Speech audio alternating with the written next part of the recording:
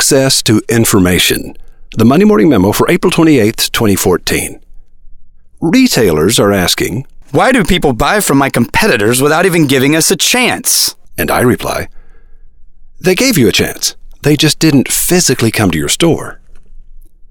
Customers carry instant access to all the knowledge of the world in their pockets. They no longer have to visit your store to compare prices and research their options. Why would they drive to a store to get expert guidance when better, faster, more objective guidance is instantly available online? You can argue, if you like, that the information you provide is far superior to the information available online. And you might even be right. But your customers are looking for information immediately. They're looking for information right this second. They gave you a chance when they went online. Your website just didn't volunteer what they wanted. If your answer to their query had been available online, Google or some other friend would likely have directed them to it. Advertising is a tax you pay for not being remarkable. There are 3 keys to being remarkable. 1. Correctly anticipate the customer's desire. 2. Satisfy it clearly, with nothing held back.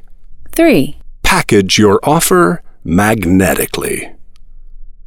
These are simple things, but as my friend Jeffrey Eisenberg says, simple isn't always easy. Particularly not easy is this challenge of magnetic packaging. To create an offer that draws attention, an offer that bears repeating, an offer that no one else has the courage to make. Magnetic packaging begins with strategy. What would the customer be delighted to hear? Answer this question resoundingly, and you have the beginnings of a successful direct response campaign. Want to know a secret? Next week's class at Wizard Academy, How to Write Direct Response Ads, will be attended by 3 of the most successful direct response packagers in the world today. 1. Brian's website has more unique visitors per day than most websites will see in 3 years. 2. Ryan has hundreds of professional marketers paying him significant amounts of money each year just so they can hear what Ryan is currently thinking. 3.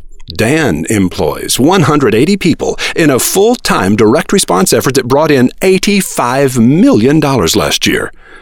That business will easily exceed $100 million in 2014. Weirdly, all 3 of these giants want to hear what Jeff Sexton and I have learned about magnetic packaging.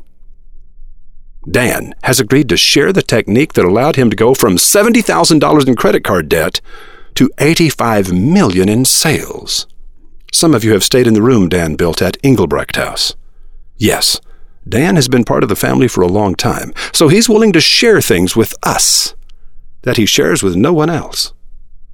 Brian and Ryan are also deeply involved with the Academy, and even though they're both attending as students, I'm betting their questions, comments, suggestions, and observations will be deeply insightful. Frankly, I'm very much looking forward to this class. All the rooms in Engelbrecht House and Spence Manor are full, of course, but we can definitely find a seat for you if you're willing to rent a hotel room. This class is May 6, 7, and 8. I'm definitely going to be there. Are you? Roy H. Williams. P.S. The last time we taught this class, Brian Eisenberg dropped in, answered some huge questions, and hung out with us a while.